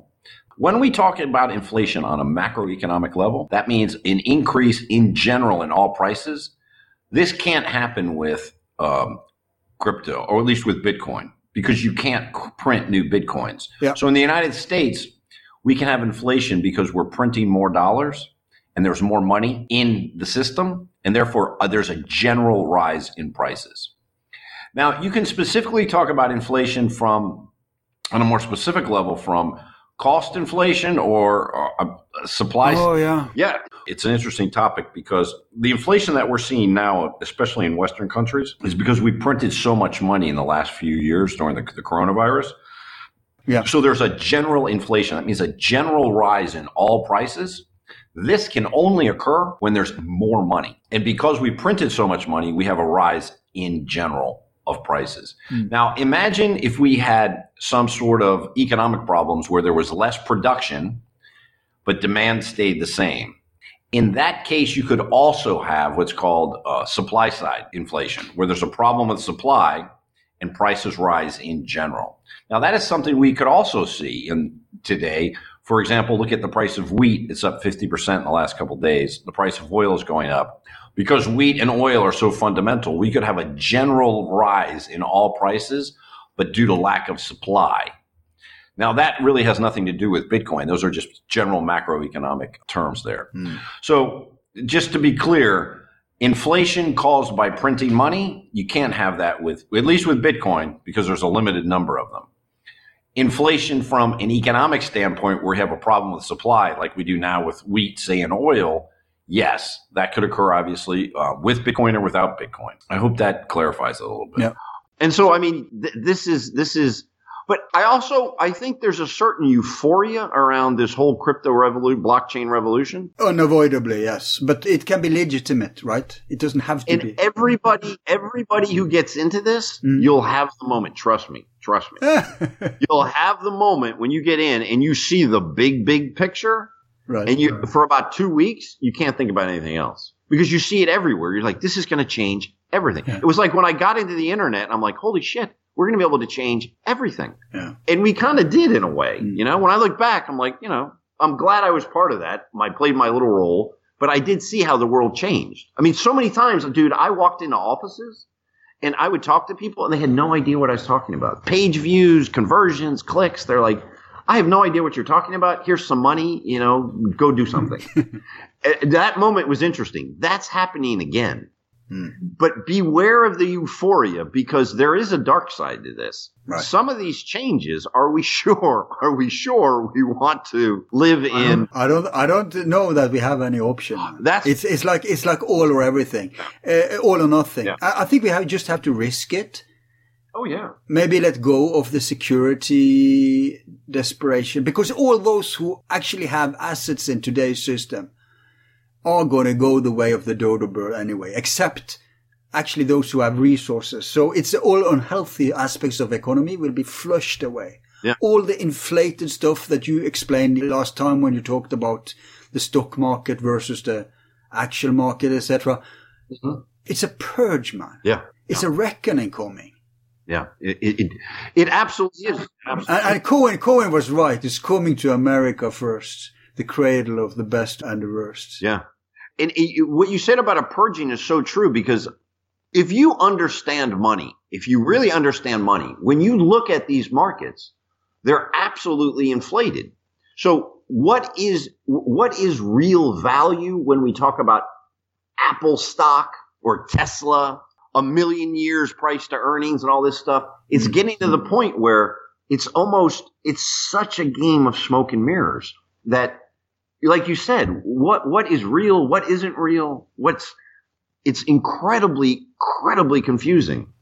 This whole crypto blockchain revolution is going to simplify things in a way it's really going to change how everything operates. And remember, the future is that metaverse. Can't get away from it. It's like saying, it's like when books began, the internet, all these revolutions, it's that big. It really is. Not sure I'm buying exactly that sub point of yours, but I agree with your big picture. Well, remember, but don't forget, when I say metaverse, I don't mean Zuckerberg's metaverse. Right. The metaverse, there's no way to get around that. Yeah, I still think it's a critical point, a critical mass you reach where we are physical beings after all. Mm-hmm. Some people will still want to have old school sex no matter how much they become cyber sex, to put it like that. There will always be the animal side to us that we can't get away from. Yeah. So I'm not sure. And there will always be poor countries and stuff. So I'm not sure you're right that it's going to be, but I see your point. It's going to head more in that direction anyway. It doesn't matter. I think we can regulate it. I think we can even stop it. Mm-hmm. I think I'm a conservative in the true sense of the word. Yeah. And 95% of conservatives aren't conservative at all. They're radicals, actually. But I'm a conservative in that I want to conserve as much as possible of what is healthy and what works. That we can call it good tradition. And so I only see downsides to this kind of development. So I don't see this as progress at all. Progress is to keep what is the best and adapt to what is better. It's funny. That's not what's going on in technological revolution, in digital evolution, in all sorts of, those kinds of, in science. It's not like everything goes just because it's possible to do something. If it's possible to put a monkey brain inside of a human, should we do it? No. There should be some. No, but you're putting a lot of judgments in this, and I think yes, I do. It's really difficult to operate. Of course. Because remember we had that NFT thing about would you own the real painting or not? What happens in 1,000 years or 500 years when you can't distinguish the physical reality from the virtual reality? There's no distinction. Physically, you can't distinguish. Then what happens? So then what is that? Well, that's a different ballgame, man. Yeah, but that's it's not in our lifetime. But remember, I've talked to people pretty high level, and they say I think if it's going to go that fast, it's going to be decided by weapons. There's going to be a revolt against it. It's going to be too fast. Okay. But if it's like generation after generation, drip, they may get away with it. Even this great reset is having a backlash as we speak. And who knows, we may still win this battle, man. Because these people are waking up en masse. No, that's true. But all I'm saying, getting back to my point, is I talked to a pretty high level guy at a very important company. Mm-hmm. And he told me that this is within 100 years. Maybe. In 100 years. And he said, if you don't stop it. Yeah, maybe. Yeah, within 100 years, there will be experiences that you will not be able to distinguish. Mm. And, 100 years seems like a lot, but it isn't. Oh, yeah. In principle, of course. I thought you meant our entire life. Oh, no, not the entire life. Oh, well, in 100 years. Then I gave it maybe 10 years. But I mean, experiences of that level, experiences at that level could happen within 50 years, 100 years, something like that. Potentially, yes. If you go into a full virtual reality suit or something, yes. Exactly. I'm with you. Yeah. Okay, finally, point of agreement. Mm-hmm. No, but look, Robert, despite all my interruptions and all my challenging you, it's been, first off, very interesting. Very interesting. I like when I have guests on that I can disagree with. It's so cool.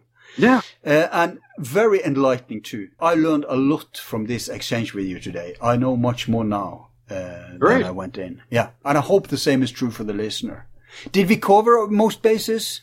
Yeah, I think we and what I liked about this conversation is we touched a lot of different areas on the big macro picture. Yeah. And like we said, if you're interested in those details, which are fascinating, it'd be a great idea to have a guest on who can explain, what happens to the dead guy and, you know what I mean? That kind geek of stuff. Yeah. Go on. The geek stuff, which is fascinating stuff. It's super. This is going to be just a part of a series I'm going to have on crypto, on the entire thing. Yeah. So who knows? Maybe you can come back later because I predict this series won't stop like anytime soon.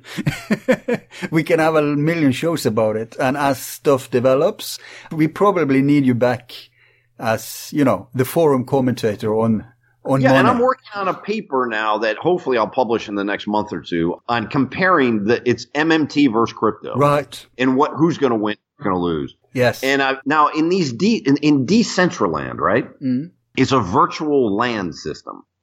Mm. So what you do is you buy a plot of land and you develop it. And what these new projects, what they're looking for are networks. So networks of people that go in and bring their content. And they have social tokens. Mm. So what there is there's like a token that would be a like. It's like a money. You see what I mean? Mm. And so what they're looking for are communities. Mm. And thinking of this, we've got Miguel because he has the virtual Alexandria. You've got, Al. You've got Alex. Have you heard about the Union of Independent Podcasters or something like that? Yeah. No. Yeah. It kind of goes with that, but just so like the big one now is Decentraland, where they actually have a virtual world, right, created, and they say they want you to buy all this land and stuff. Okay, that's fine. But if we go with them and we say, look, we have this large community, very diverse. Mm. What would you give us? So what would they give us if we went and created, imagine, I'm just pulling this out of my ass, but the virtual Alexandria. Mm. And within this virtual Alexandria, you had, I don't know, the Borealis, whatever area, the other area, the other area, the other area. Mm.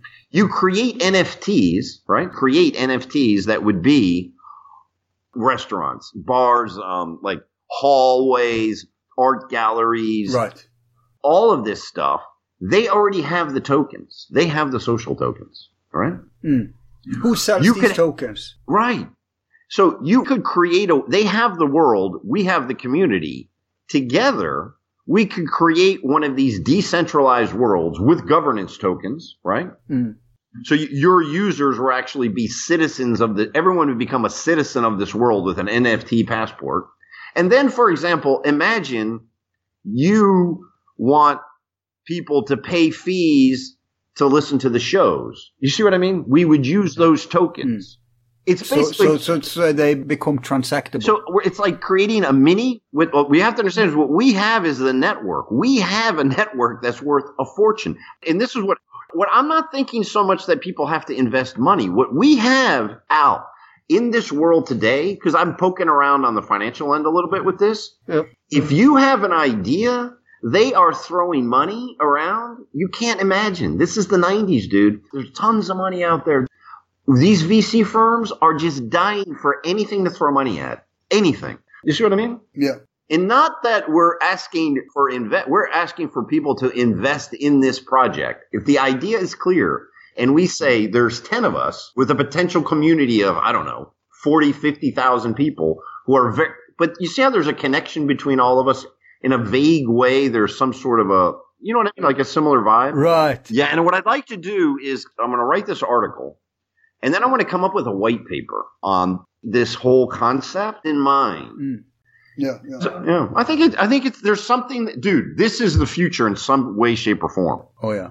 And that's why this conversation was good, because I was fleshing out a lot of ideas for that argument. And I'm not, and as much as I might seem as one of these sort of blockchain maximalists, lunatics, I'm not so sure that this new world is going to be so wonderful, but it's coming in some force. It's going to probably have its own problems, of course, but oh God. Yeah. And it may be worth it, is my point.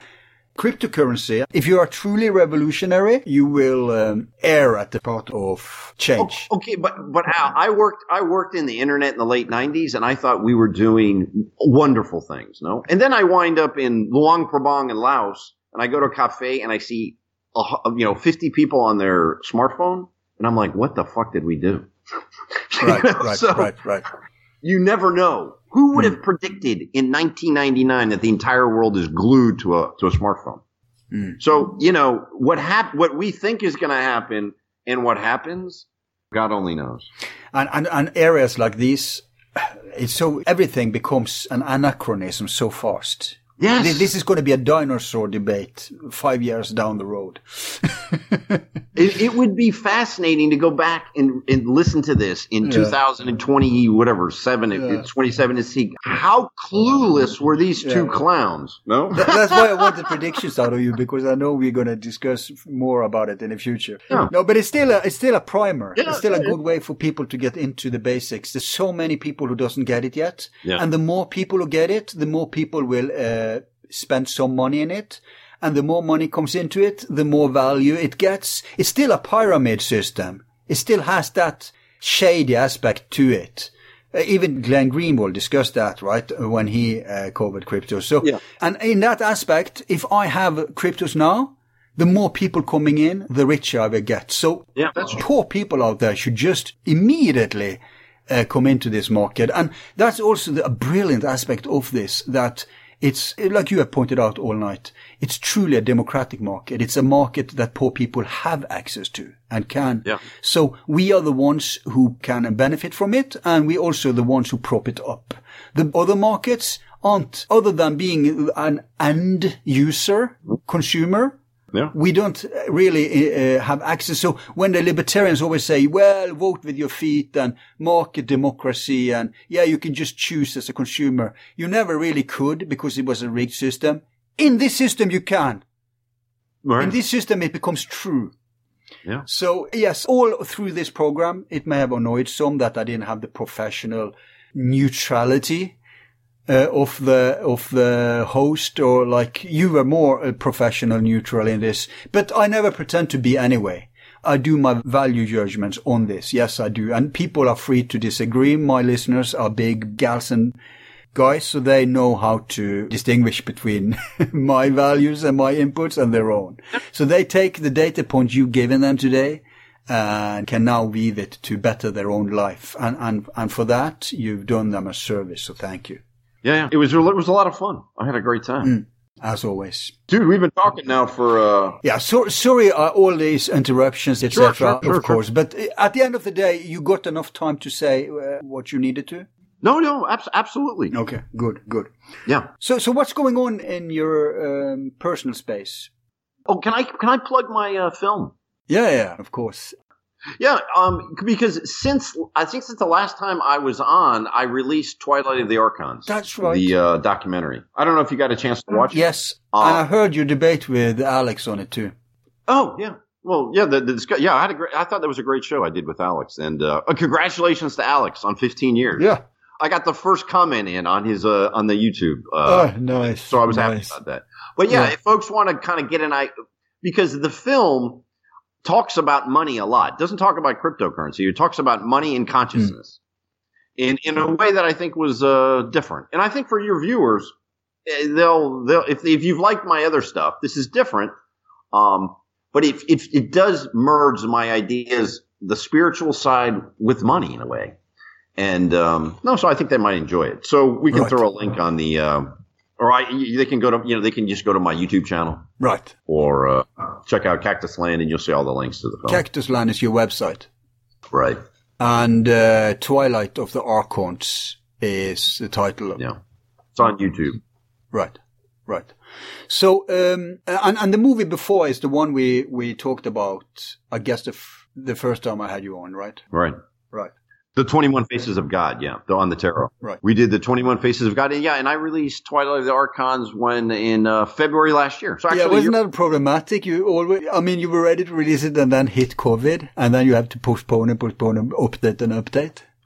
Yeah, well, actually, I had to completely redo the film, and thank God I did. Right. I had to completely redo it. I had to start over again and remake it post-COVID, but I think it was worth it because it made me rethink the whole thing. Yeah. And I think I was pretty satisfied. It's much more professional, I think, than 21 Faces of God. The sound editing and the whole thing looks a lot more, I think, professional. And it's short. It's only about 45 minutes. So it's not like 21 Faces of God is over 2 hours. Huh? Right. I was pretty happy with it. But our listeners are patient enough to handle that, so no problem. Oh, yeah. So it'll give them a taste of where my ideas are. And now I'm really into this whole crypto thing. It's kind of supercharged me again. It's given me something to really, excite me.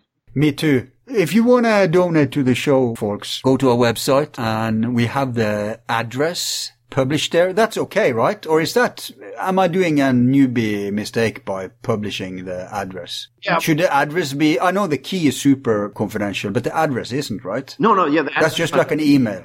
But dude, just Google that and say, how do I set up the, just so you get the whole thing. More professional. Yeah.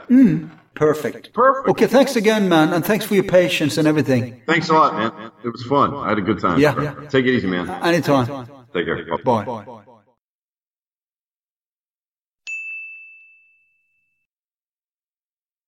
You've been listening to Forum Borealis and our first attempt of several to uncover the mysteries of cryptocurrency. Thanks again to Robert and to you for liking, sharing and commenting upon this show, which I presume you do. At least one of those, you lazy spoilt ingrates. And don't forget to subscribe to our channel at YouTube, Rumble, on Odyssey, or to our podcast channel at any podcast platform you prefer. And finally, I tip my hat to you guys who donate to us and literally finance this venture. Of course, henceforth, you can do that digitally also. Any crypto we take with a value of $1 or more. Boy, dollars are useful as an international value marker, eh? Too bad it's so corrupted and inflated. Okay, let me close shop for today with a few relevant quotes. First, Max Kaiser, whom I really recommend as a financial analyst. Love his shows on RT, which, as we speak, is being censored. on the entire internet by courtesy of NATO and the oligarch warring class we're suffering under. But anyway, Max says, I think anybody who is interested in keeping their money safe from the criminal banking system would want gold, silver, and Bitcoin. We must continue to educate the masses and encourage savings in Bitcoin to truly drain the kleptocratic swamp ruling our financial system. Adam Draper said, I trust Bitcoin more than I trust my bank. Roger Ver said, Bitcoin is amazingly transformative because it's the first time in the entire history of the world in which anybody can now send or receive any amount of money with anyone else anywhere on the planet without having to ask permission from any bank or government.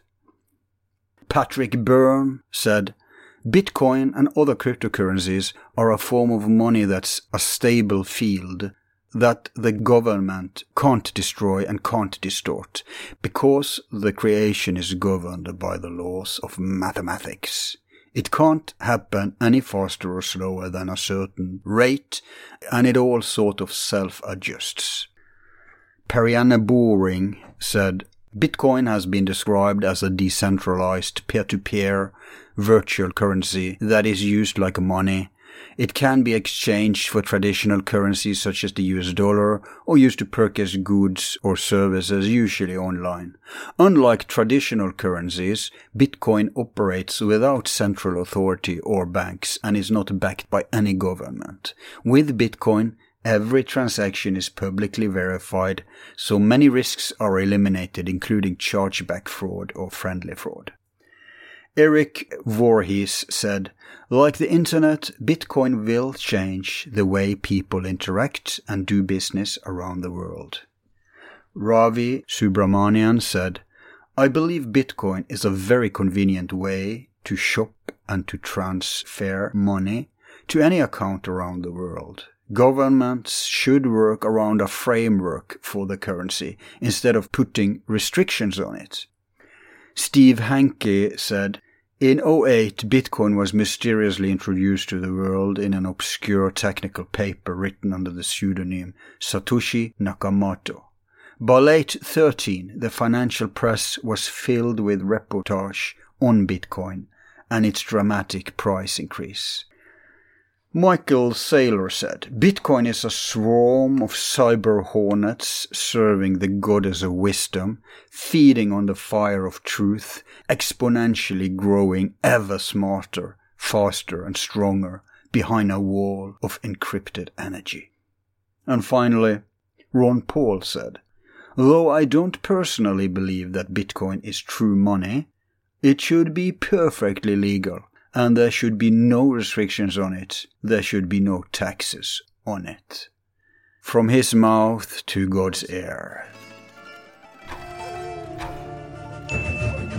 The clock is upon us.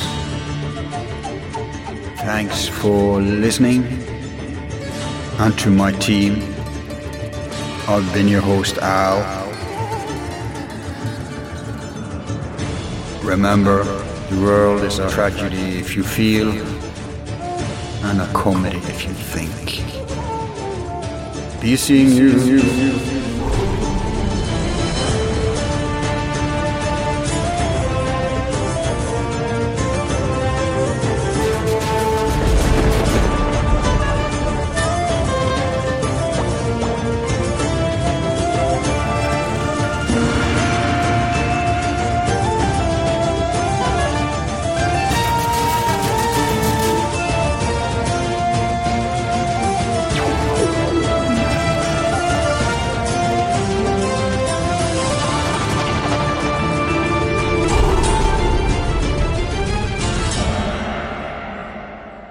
Who is number one?